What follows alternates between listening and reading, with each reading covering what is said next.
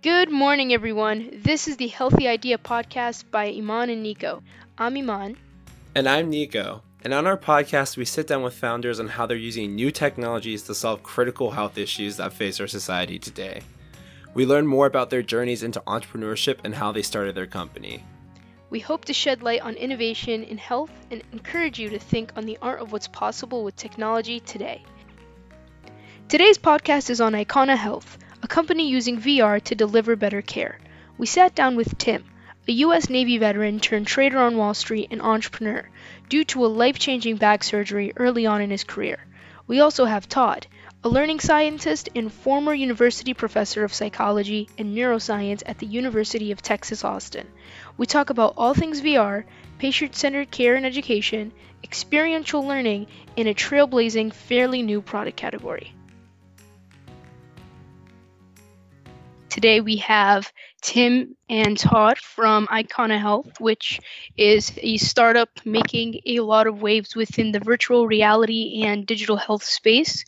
And we would love to hear a little bit more about yourselves.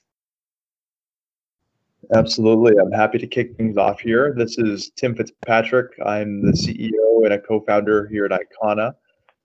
We actually celebrate 3 years next month, which is hard to believe. But prior to IKONA, I was an equities trader for a bank in New York, where I covered technology, media, and telecom sectors. Covered about 150 companies, so everything from big tech like Amazon, Netflix, and Facebook, to emerging tech like NVIDIA, and things like memory, storage, semiconductors, small caps, software, that sort of thing. Before trading, I was in the U.S. Navy for 7 years, including 4 years of reserve time while I was in the Navy ROTC program in Boston in the cold, which was a great experience prior to that. And then I actually commissioned and went to flight school in Florida. So I went through the Navy flight school program and then had a long patient experience, which I'll get into here in a bit when we get into IKONA. But suffice to say that after Boston was in the service, then on Wall Street trading, and now here I am at IKONA. I guess I'll talk about myself. I'm Todd Maddox. I am an immersive learning and data scientist at IKONA, and I have somewhat of an interesting background. I could belabor it endlessly, but I won't. Suffice it to say that I already had a career. I have a PhD in psychology and neuroscience, and I spent 25 years as a basic scientist / university professor. And the focus of my research was on the neurobiological basis of learning, memory, and performance. So the bottom line, I studied how the brain learns. Does the brain learn different things with different parts of the brain? And do those different parts of the brain have different operating characteristics such that one technology might be ideal for one type of learning, but not very good for another type of learning, and another technology might be good for a different type of learning? And the answers to those questions, long story short, is yes. There are multiple parts of the brain that learn different things. They each have very, very, very different operating characteristics, which is really fascinating. And so the technologies that optimally engage the relevant brain systems for, let's say, learning how to conduct a surgery versus, memorizing HIPAA requirements or something, very different parts of the brain, and the operating characteristics are very different. And so the technology that you would want to use would be very different. About 4 years ago, I left the academic world and I decided to see if I could sort of translate into plain English, literally 100 years worth of amazing research that it was clear to me hadn't made its way out into the private sector. And about a year after I started this process, I met Tim. I started learning about immersive technologies, in particular virtual reality and augmented reality. And in looking at those technologies through the lens of the brain, and what these technologies do to the brain, how they engage the brain, a light bulb literally went off in my head. I was like, this technology could be an absolute game changer in education and training in every sector. I mean, elementary school education, high school education, college education, manufacturing, and of course, healthcare, which is the sector that we're working in.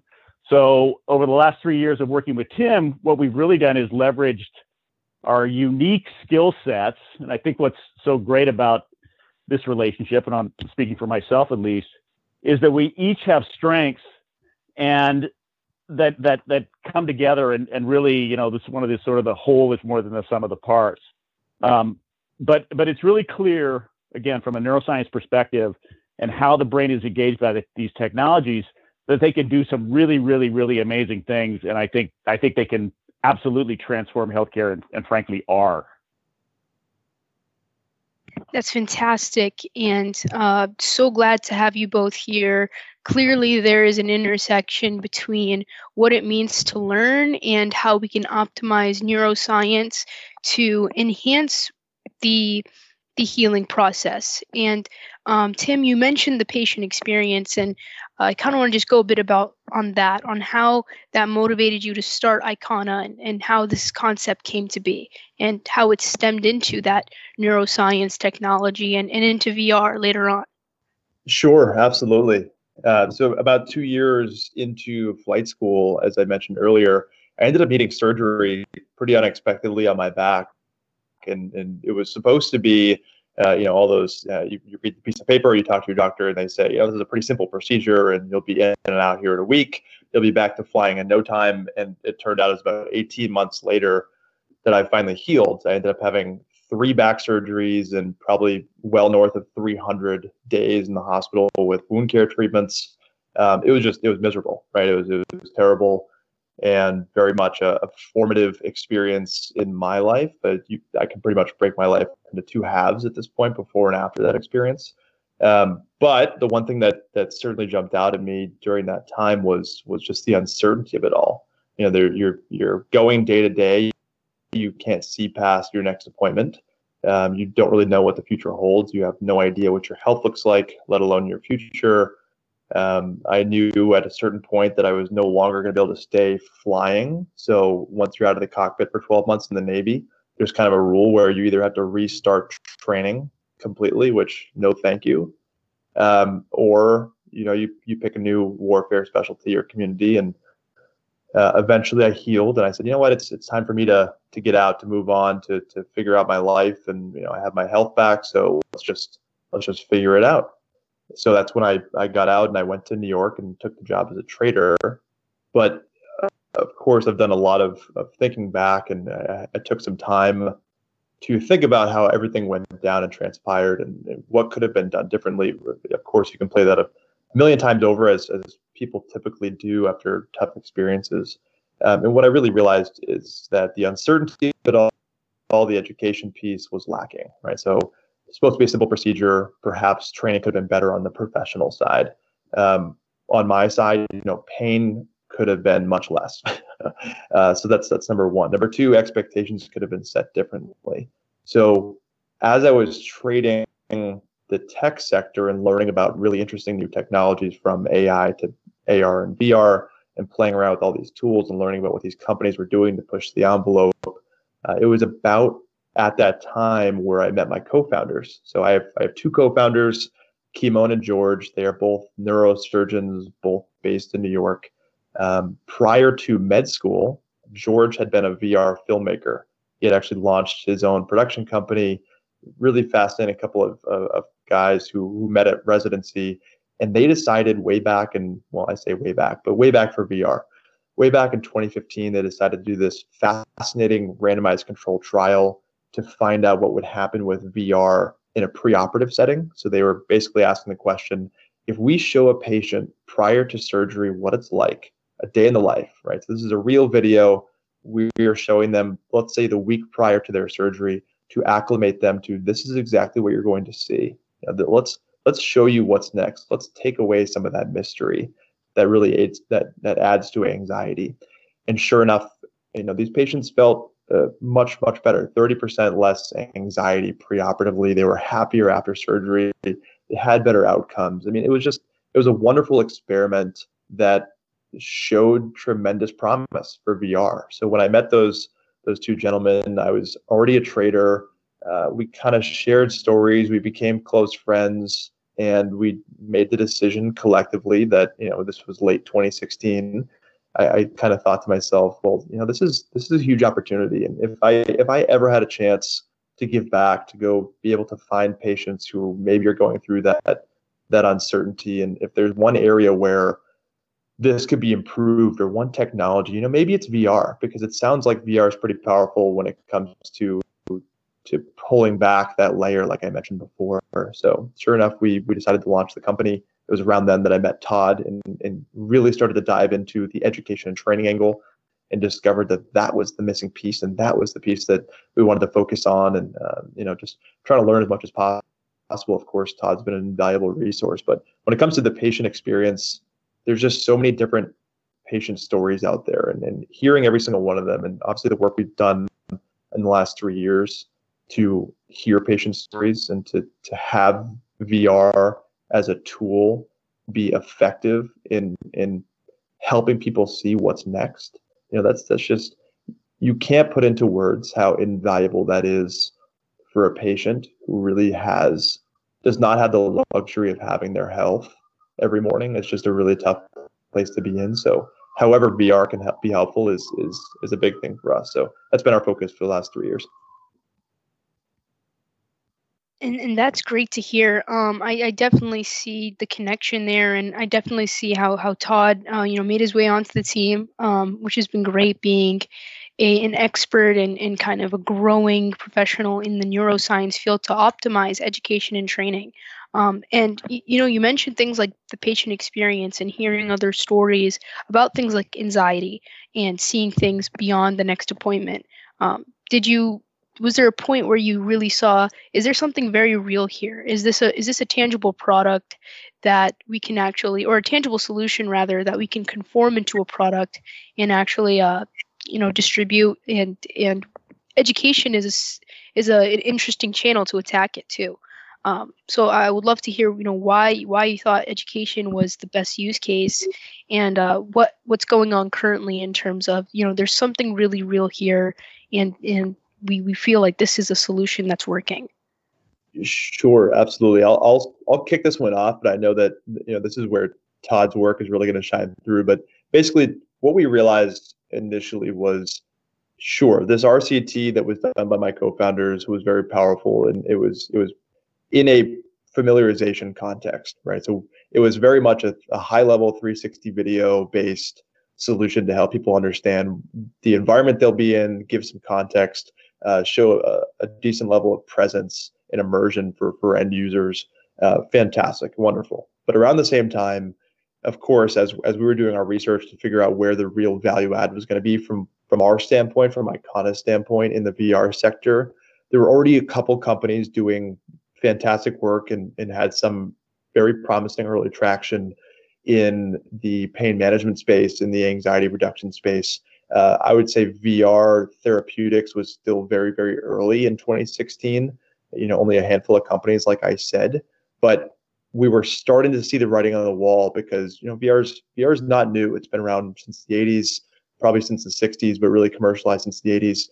Fantastic researchers have been out there for decades doing wonderful work in everything from PTSD and anxiety reduction to pain management for, let's say, dressing changes. Right. So one of the most notorious and seminal works on pain reduction came from burn victims who were having dressing changes and playing a game where snow was involved and made users feel cold, and it was having tremendous effects on pain perception as a distraction tool.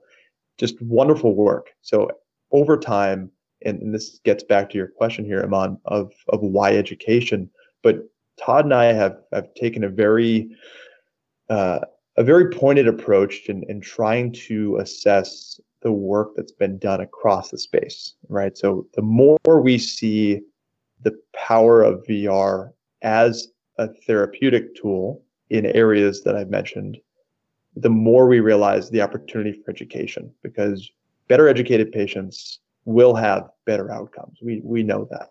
There's plenty of evidence to support that. And if you've been a patient, and you've asked those questions and you've understood your health, you have the power. The more you know, the more power you have over your own health, right? So we've always believed education was the key, but it was through seeing the progress done in other areas of the space. Now, I will defer to Todd here. I'd love to hear his thoughts, but really for us, research, a good understanding of the space, and seeing opportunities for things like decision making in patient care, where so much of healthcare these days is shifting towards value-based. Right? A big piece of that has everything to do with patients understanding their care. And the only way for patients to make effective decisions about their health is if they understand what's happening and what role they play in ensuring that they get the best treatment. Yeah, I can add a little bit to that. I mean, so when I first met Tim and really started thinking about VR from a neurobiological standpoint, it was 100% clear to me that this technology broadly engages multiple learning, memory, and performance systems in the brain simultaneously. So I was 100% certain from day one that this could add value in education in every sector. Okay, so that's point number one. Point number two, when I heard Tim's story, which is incredibly compelling, and I lost a parent to Alzheimer's and was a caregiver and knew nothing and didn't get much education. So I had my own personal experience.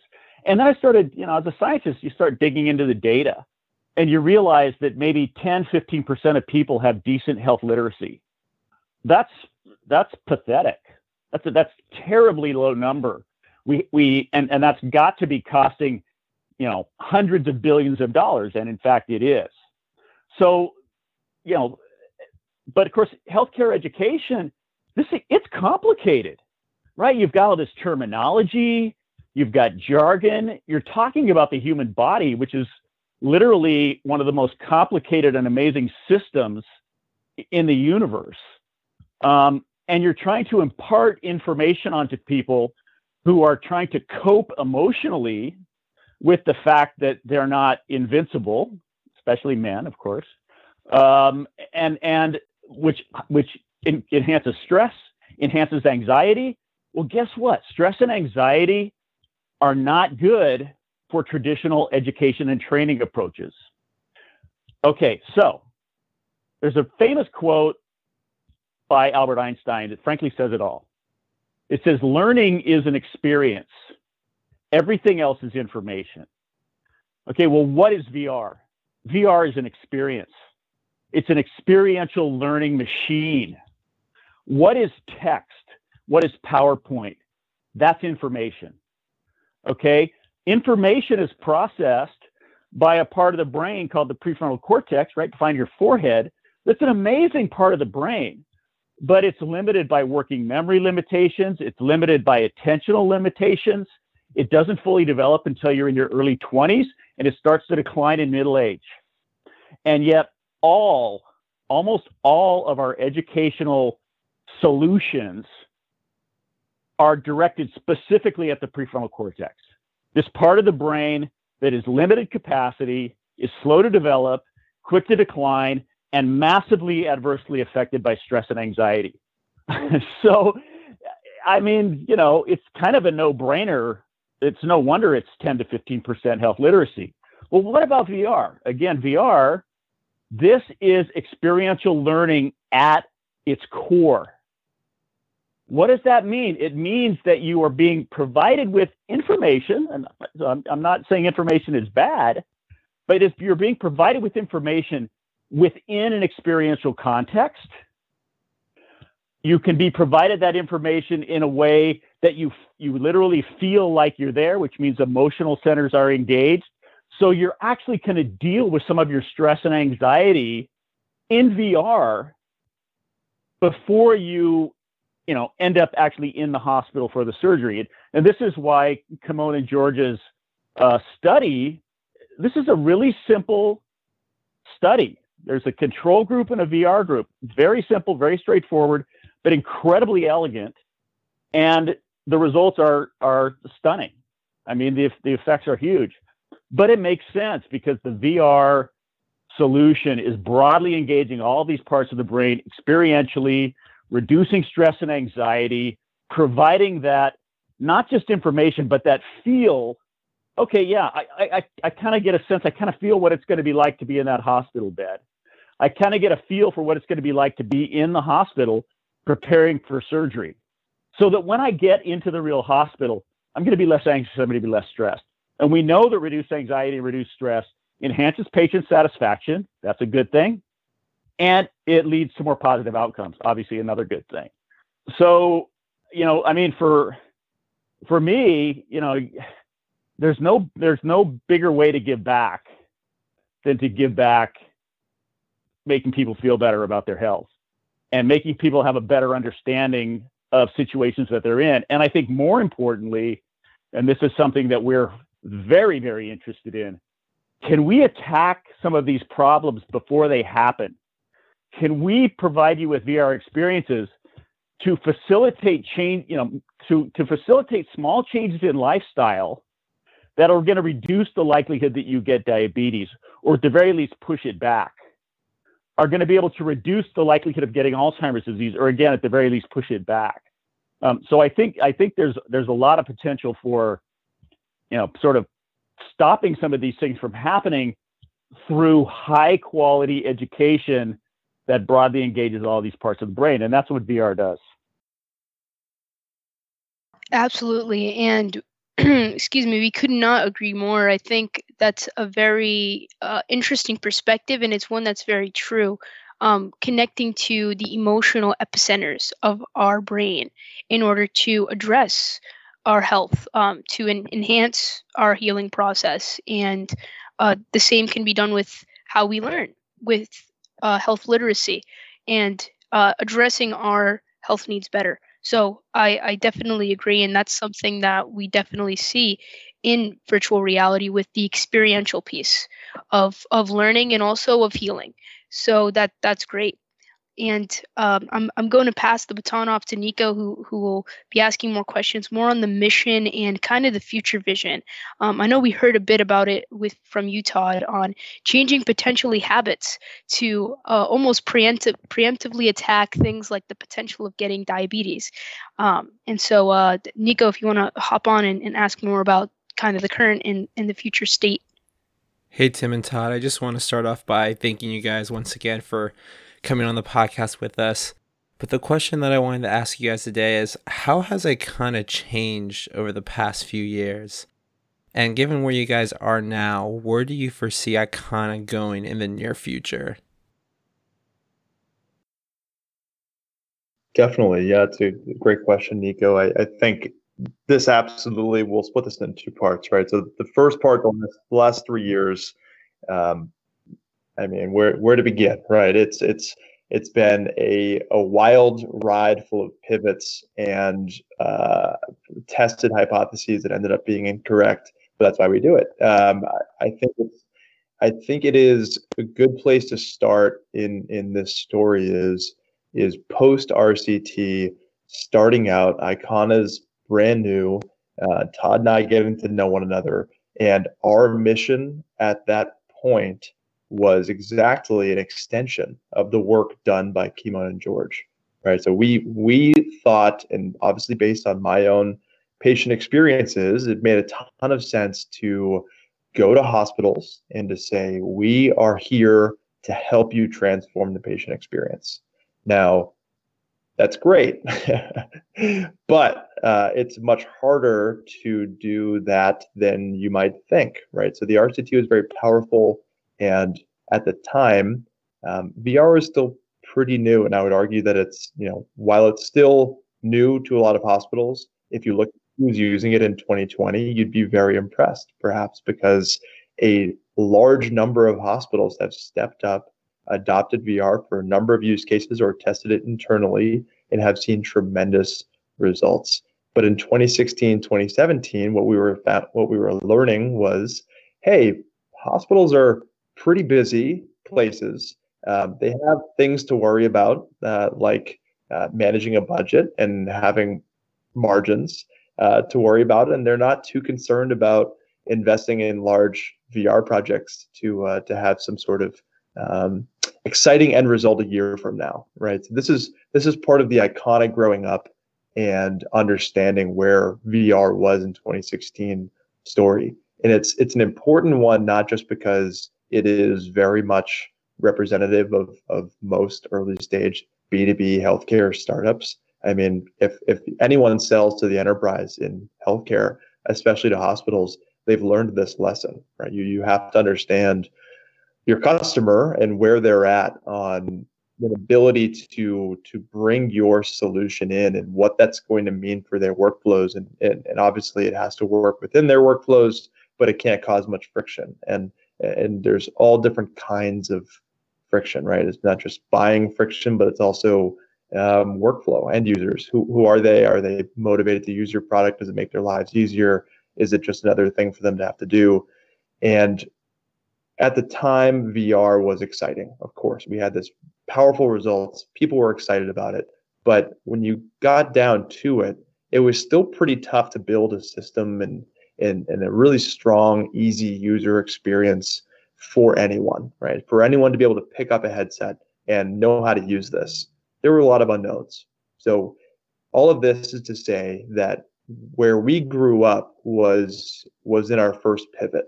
And our first pivot, I would describe as certainly one of product customer fit. So perhaps hospitals weren't going to be the first place that we really figured out who we were, what our product did well, and who it served best. So from there, we kind of made our first pivot to, well, let's go after the service providers, right? Let's go after the companies that are seeing a ton of patients, perhaps are not under the same constraints as a hospital or acute care system. So let's test out some of these other waters and see what those markets look like, and if they might be open to using these new technologies. Let's see if they're ready to cross the chasm here. Who are the early adopters who are going to help us push VR beyond this really early siloed effort of academia that had been around for decades with plenty of strong results, but just hadn't opened up. So the first pivot here was with customers and with our market, which worked out well. The second one, I'll just do one more pivot here and then let Todd give his perspective. That first pivot makes a ton of sense to me. Working with various healthcare providers, and that comes with its own unique set of challenges when it comes to adaptation.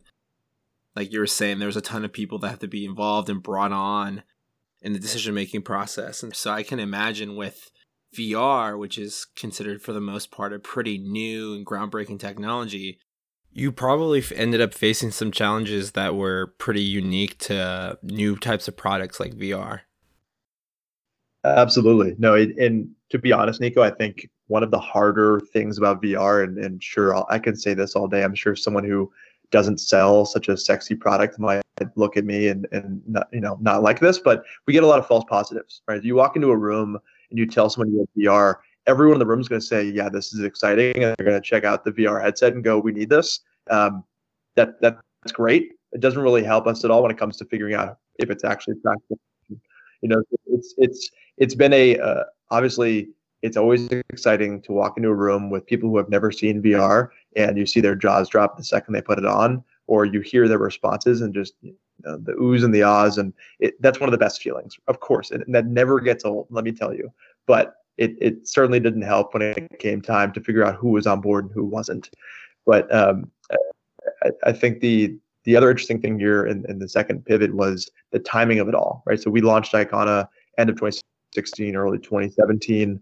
And if you'll remember, there were a couple headsets on the market, mostly smartphone driven. The debate was still about whether cardboard solutions, so really easy paper-based pop-ups that you could send to anyone in the mail, and then they could download your app on their phone, plug it into the paper thing that was branded or what have you, and then they had access to VR. Or if it was going to go the way of some of the larger tech companies at the time who had a headset, but you had to plug your phone into the front of it and go that route, right? So there was a huge cost versus accessibility argument, of course, playing out. And we kind of had to pick we had some early capital. We said, well, which strategy makes sense? Which one has longer legs? Which one's going to take us further? Who are our end users? How are they going to use this? What makes the most sense, et cetera, et cetera. And the second pivot ended up being a product pivot. So fortunately, Facebook bought Oculus, and there were some ties split on the hardware side. It made it a little bit easier for us to say, you know what? We want quality. We are a production company. We focus on 360 video. That is our unique offering. We have experts who do this. We are investing in production capacity. We are not going to take our really exciting, well done Hollywood level film for patients and put it into a piece of cardboard. That was kind of the ultimate decision we made, and said, we're going to commit to the high quality, high price point product, because we know that our end users and our end, whoever facilitates this experience at the end, we want it to be as high quality as possible. We want it to be as controlled as possible. We want to understand the deployment. We want to work with the enterprise.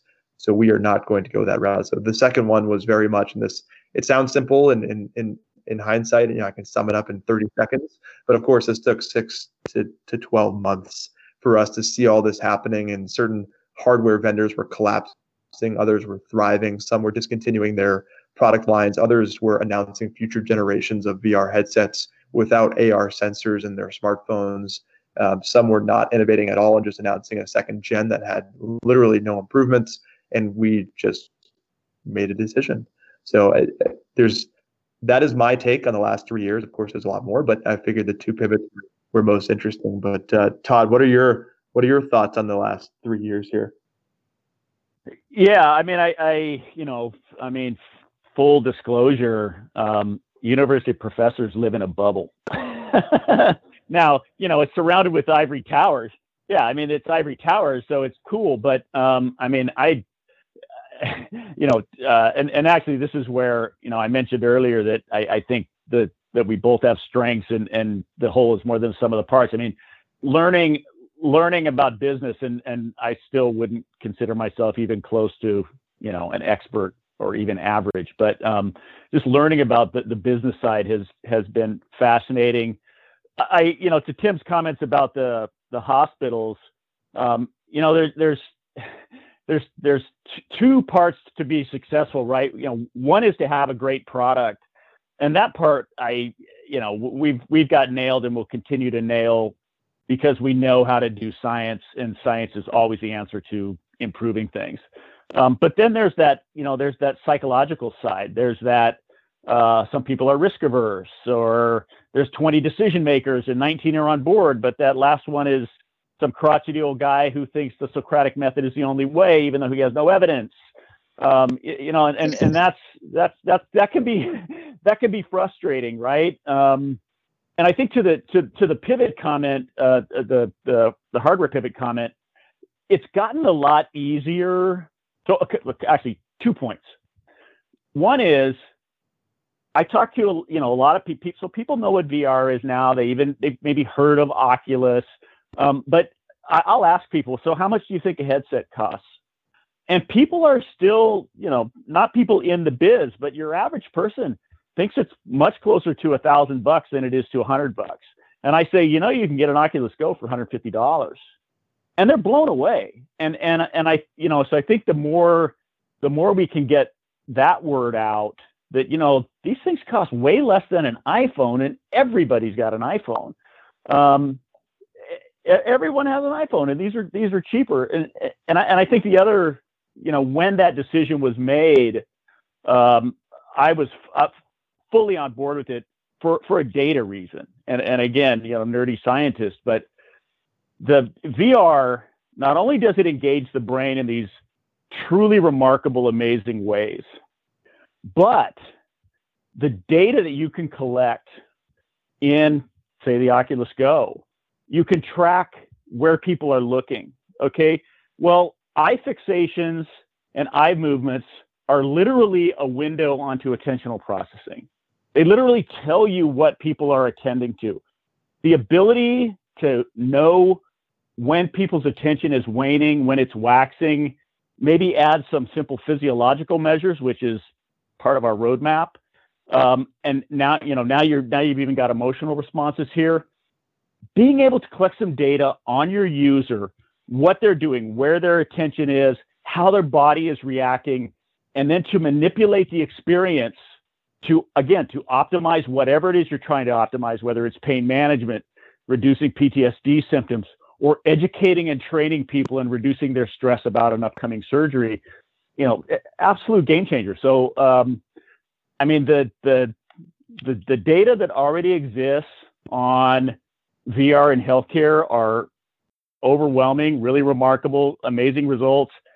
I guarantee you we have a lot more room for improvement. And that's going to be where the hard scientific work comes in, utilizing these data, combining it with AI, machine learning, personalizing the care. There's a lot of room for improvement. This is going to be really, really exciting. And that's one of the craziest parts about VR headsets to me, is just how affordable they've gotten over the past few years. I know that Oculus Quest came out late last year and that it's only a few $100s, and it's one of the first headsets that lets you actually immerse in VR without having to use any external sensors. All you need is the actual headset. I remember one of my first experiences with VR was when I was in this college course, and we used this program / anatomy game that actually allowed us to go into the human body and see exactly what was going on. So I was actually able to put myself into the heart and see how blood was flowing from the different parts of the heart, and was able to look at things like oxygen concentrations and CO2 concentrations and how that moved and molecules were pushed throughout the human body. And I just found that to be so amazing. My next question for you guys is, what do you guys have in mind for the next few years for IKONA Health? How do you see the business evolving moving forward? Yeah, I'm happy to start this one here. For us on the IKONA side, we're leaning into a couple areas that really stick out to us, where we've had some success in obviously understanding the space itself from a healthcare standpoint, from a point of care standpoint. And those two spaces are aging care support, so staff training for aging care, as well as kidney care. So kidney disease affects 15% of Americans. It's a massive number, 37 million Americans with kidney disease. It's just shocking, ninth leading cause of death in the United States. And it's stunning. But when you realize what the industry looks like today and where the opportunities might lie for education for patients throughout that experience, some of the early data we've seen so far are just very compelling on where VR fits in well as an education solution. So that's what I'll say there.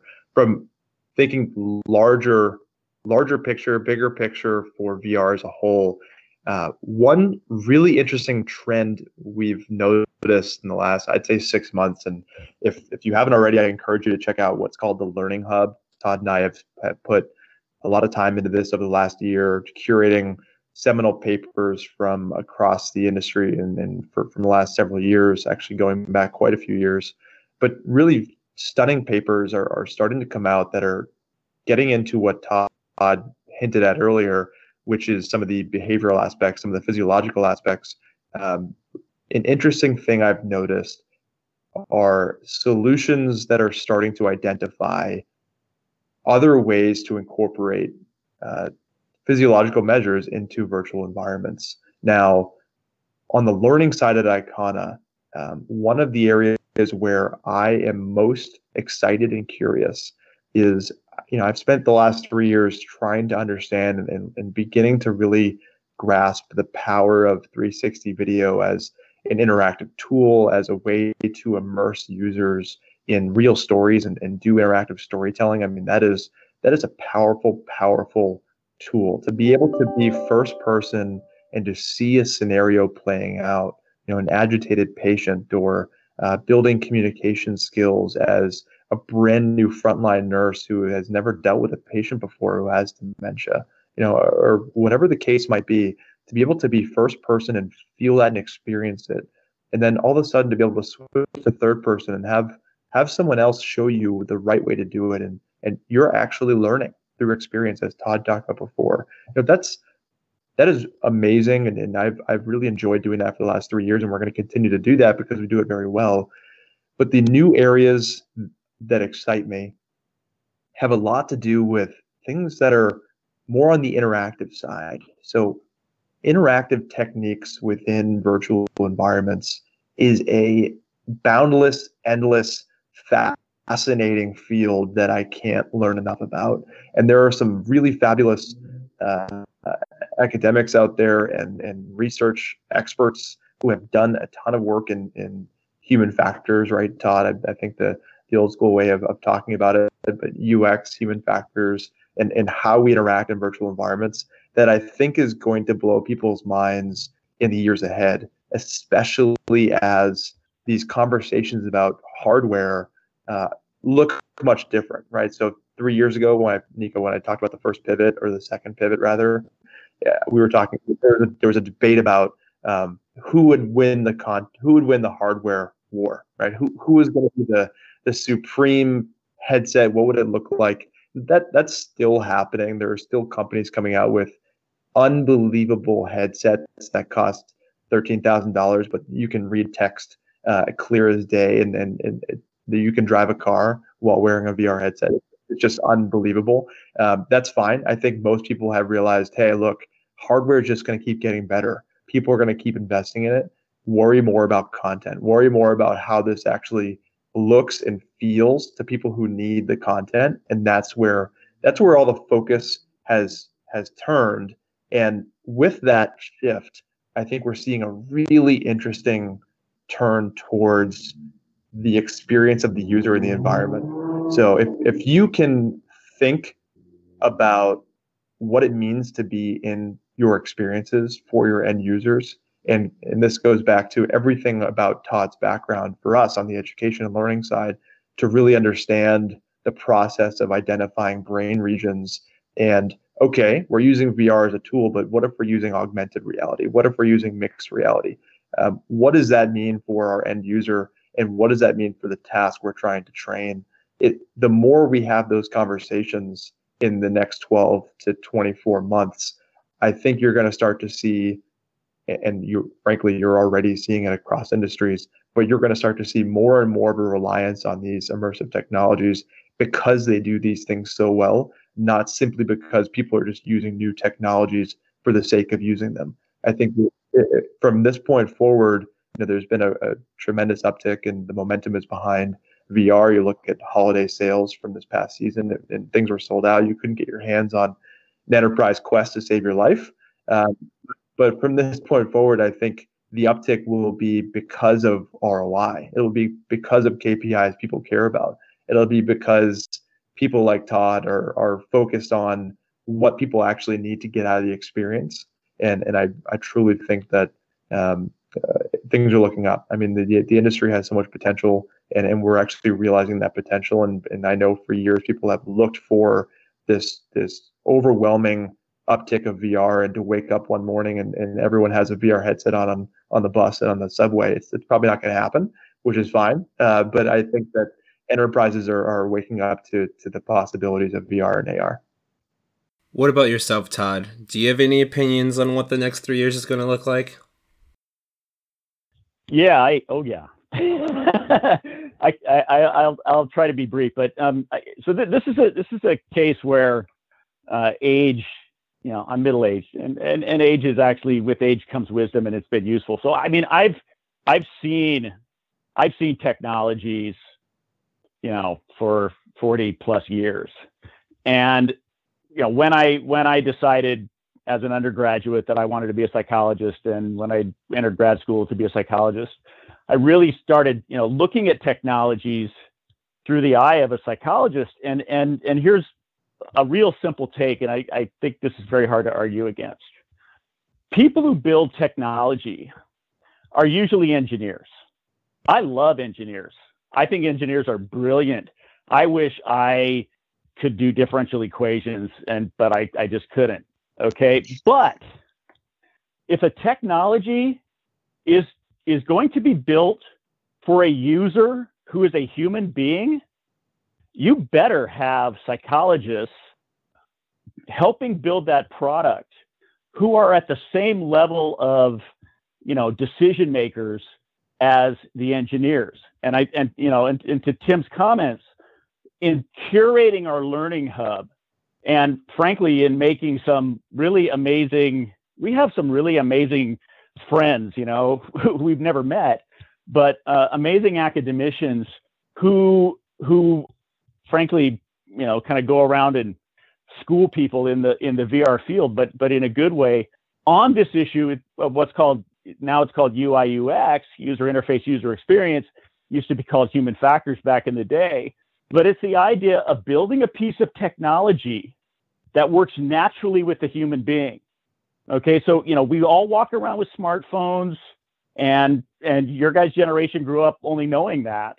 But I can tell you that when these things first came out, there was nothing intuitive about them.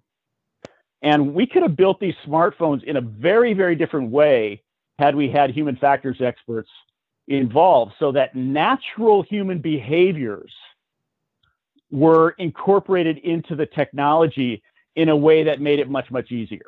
So I think that's point number one. And so, Tim is 100% correct. The hardware is always going to keep getting better, and there's going to be all these cool new bells and whistles. And my question is always, do I need that bell and do I need that whistle to solve the problem that I have in front of me? Or is that just another place for a user to fail?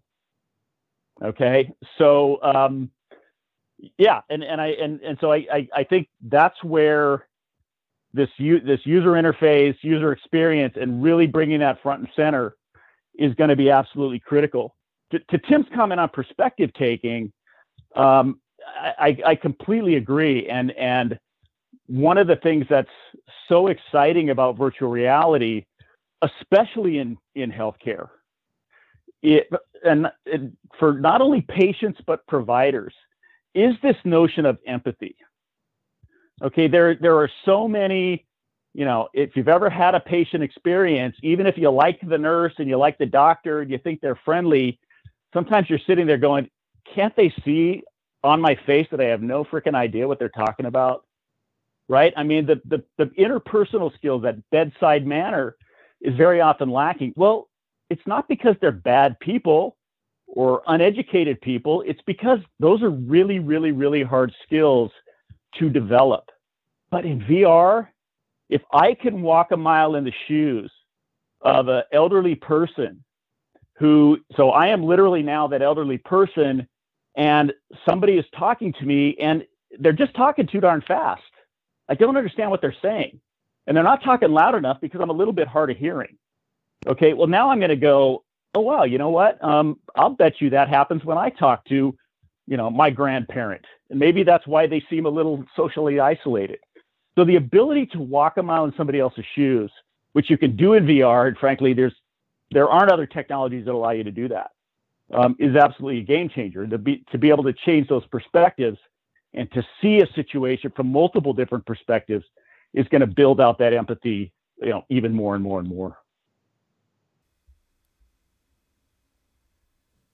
And Todd, that's super interesting, because when I'm thinking about developing or building a team, my first initial thought definitely isn't to hire a psychologist, especially if I'm building a technical product. But I think what you're saying makes a ton of sense, in that, you're going to need someone that is able to understand people and truly understand people. I know a lot of people believe or feel like they do understand human beings, but I guess that probably isn't always the case, or at least not to the extent as to which they originally think.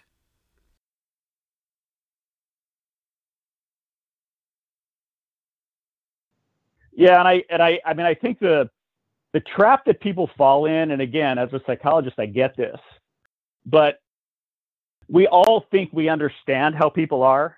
Like, well, I'm a person, and I have my life experience.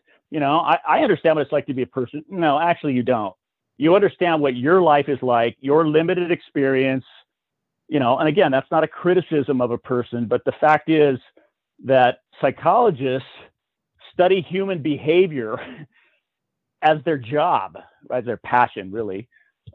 And human behavior is one of the most complicated things to understand. And, if you're spending your time on differential equations and high-level software development, more power to you, because I can't do that.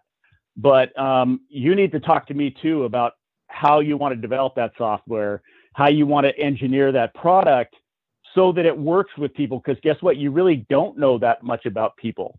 None of us know that much about processing in our own brains. So we really have to utilize experts on human behavior in order to build those things out. I do have one final question for the both of you guys. One of the most impactful parts about working on the intersection of health and technology is just the ability to impact patients. So if you guys are open to it, I would love to hear about your guys' favorite patient story while working at IKONA. I've got one. I don't know, Tim, you want to go for it, Todd? I mean, so this isn't about a specific patient, but this has to do with some of the work that we've been doing.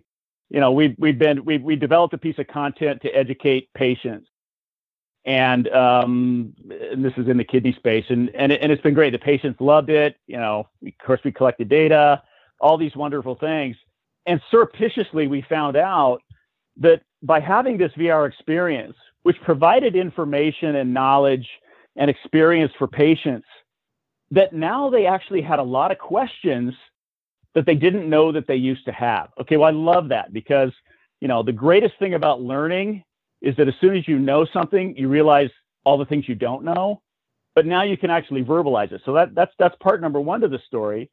So then the patients started talking to the providers. Well, the providers realized they didn't really have good answers to those questions. So we tweaked our VR experience and now made a provider version. Now the providers had a much better experiential knowledge, and now you've got shared experience and communication. And to me, the key to positive outcomes in healthcare, besides technical expertise and all those wonderful things that nurses and medical doctors have, is communication. And I think that this tool provides that foundation and that grounding, that shared experience that facilitates communication amongst patients and providers. And, empathy flows out of that, knowledge flows out of that, and positive healthcare outcomes. So mine is a little bit unorthodox in the sense that I went to a conference, and the conference was in Egypt. It was in Sharm el Sheikh, which is in the Sinai Peninsula of Egypt. It's so kind of remote. It's kind of a beach town, but far away from most other things in the Sinai Peninsula, except for a diving spot just a little bit north. But essentially, it was for the African continent, and it was the World Youth Forum. So about 5,000 youth from across the globe, but largely the MENA region, came and assembled, and we had a fantastic 3 days discussing relevant issues, including healthcare. But I was able to share a bit about IKONA and the work we were doing, and I brought a couple headsets as well, of course, to share with folks. And after I did it was a really short talk, right? So I gave a high-level 15-minute talk about IKONA and the work we're doing, and our hopes and dreams, and why I was over there, hoping to bridge the gap that exists between their healthcare system and people who need help in rural areas, right? So it's not too dissimilar to what we have in the U.S. in the sense that rural care suffers pretty tremendously, and there's a lot of help needed when it comes to access to care remotely, right? So that issue was front and center over there. So the conversations we were having were around, well, how would VR be a tool for education remotely and to make it more accessible?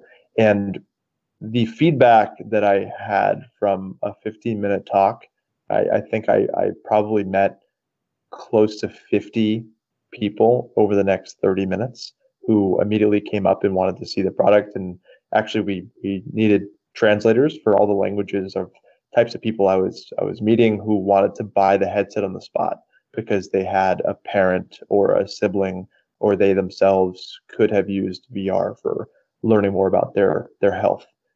It was the first time most of them had seen a VR headset, and it was incredibly powerful, right? I didn't know what to do. Of course, I just gave the headsets I had. I only had two, unfortunately, but luckily there are widely accessible headsets, and to know that VR could be a tool that enables people to access information remotely where they otherwise might not be able to, right? So we talk a lot about how VR is superior when it comes to experience versus information. And I completely understand that just having access to information, whether it's the internet or any other source of information, is of course a luxury for us. But the fact that VR could eventually play a role in those regions, in systems where so much emphasis is placed on the point of care and the one-on-one relationship between the people providing that care and the people in their area, is really powerful. And I think the potential, of course, at IKONA, where our focus here is in the US and understanding what role we play in specific sectors of our health ecosystem.